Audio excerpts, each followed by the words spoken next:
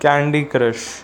I have been an avid gamer for years, so it frustrates me when I see heavy monetized app like Candy Crush Friends Saga being masqueraded as a real game. I love smartphone and I'm a big fan of good mobile games, but to me I have never considered Candy Crush series a true gaming experience. Before I share my opinion why, I want to give the new Candy Crush Friendly the benefit of doubt. I played it and tried to understand the appeal of it.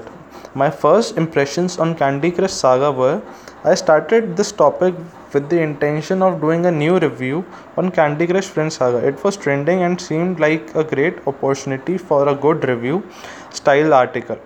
From my experience, I found Candy Crush to be a free game series that's light-hearted, easy to get into, and offers quick fun in short bursts.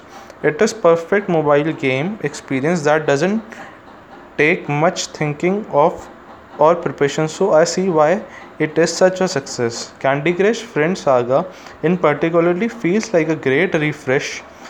A game has been filled with all sort of cute characters and can be unlocked far better 3D animations and hundred of levels of playing through. The trouble is the mindset of the developer and their approach with Candy Crush Friends Saga is something I am not pleased about.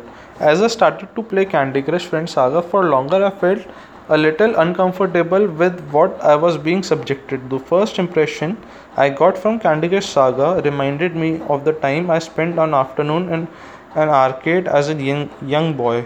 All the bells and whistles are flashing in your faces, sending signals to your brain that is all fun and excitement. As I got older, I have seen arcades essentially as kiddified casinos. Both are fun and mindless in essence, and for the average player, there is no real harm to either. But those running arcades and casinos use very scary tactics to draw new players in and keep them there, and that's where it hit me. The number of similarities between Candy Crush Saga and real addictive slot machine, the kind you see both in pubs and online, is incredible. Likewise, the the between the practices a casino owner and a developer like King makes it more in same veins, and this feeling incites frustration in the players and it spurs to them to keep going. In gambling, it is called a near miss, and many studies have been done on what is its effect on the brain. The study shows how the same near, even though there is no money to be won, the same sign and signals there are full of lull you are in addiction to.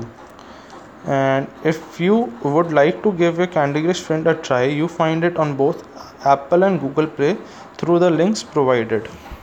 Thank you.